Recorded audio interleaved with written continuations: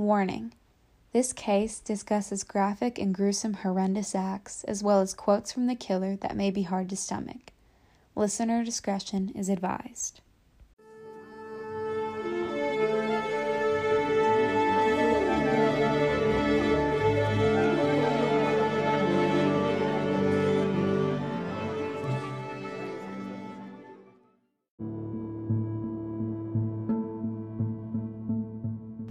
Gary Ridgway. A fascinating and disturbing case of a man who took the lives of the innocent for his own sexual pleasure. The man, still alive today, has committed vile acts that can never erase from your mind.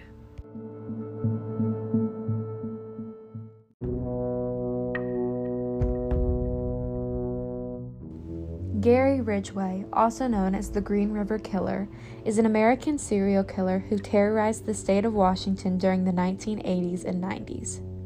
He targeted primarily at-risk women such as sex workers and underage runaways.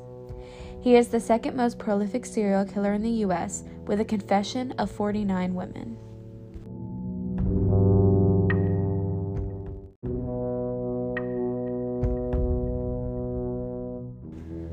Ridgway was born in Salt Lake City, Utah, the second of 3 sons.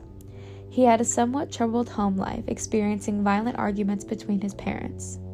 His father also regularly complained about sex workers around the city. Ridgway later revealed to a psychologist that he had sexual and murderous attraction to his mother and often fantasized about killing her. When he was 16, Ridgway stabbed a 6-year-old boy who thankfully survived the attack. After graduating high school, Ridgway was sent to Vietnam and frequently had relations with sex workers. This ultimately led to the divorce of each of his 2 wives.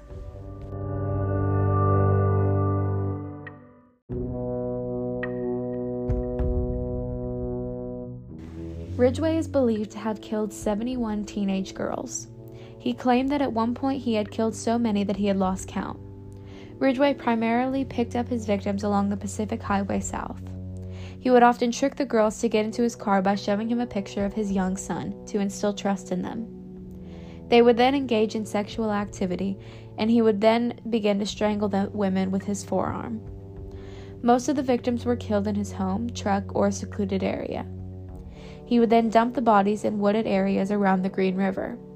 The bodies were often found in clusters, sometimes posed post-mortem. He would later confess to revisiting the bodies after he had dumped them to engage in sexual activities. Most of the bodies were not found until they were only skeletal remains.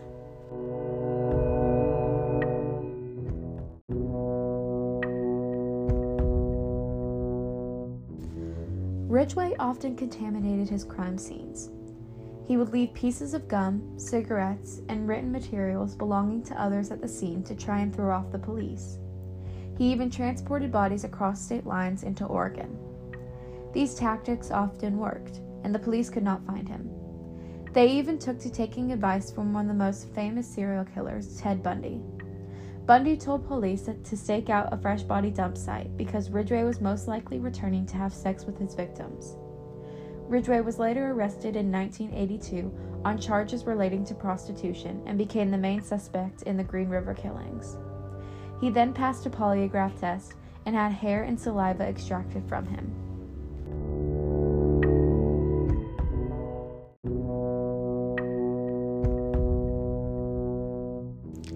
In 1985, Ridgway began dating Judith Mawson, who later became his 3rd wife in 1988.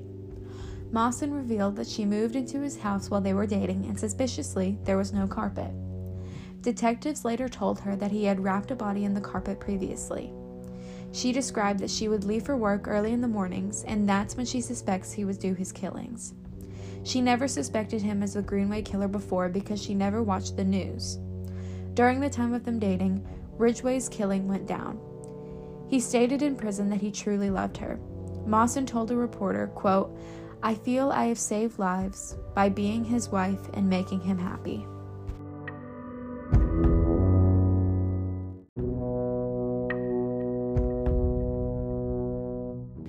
In 2001, police were finally able to locate and convict Ridgway of the murders by using new advanced DNA technology. They were able to match Ridgway's DNA to the DNA found in the bodies. They were also able to identify paint chips left on the body from a local truck factory in which he worked at.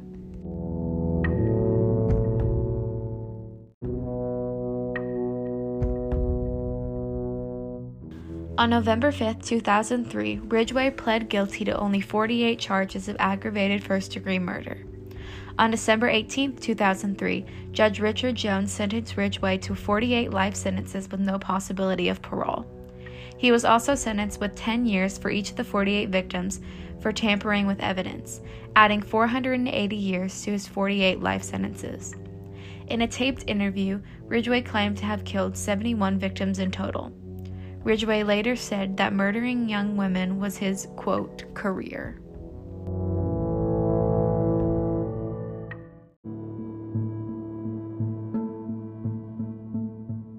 The case of Gary Ridgway is vile and heart-wrenching. The infamy of this case is caused by the uncertainty and drastic amount of murders that took place. Another interesting fact about this case is the longevity of his killing spree.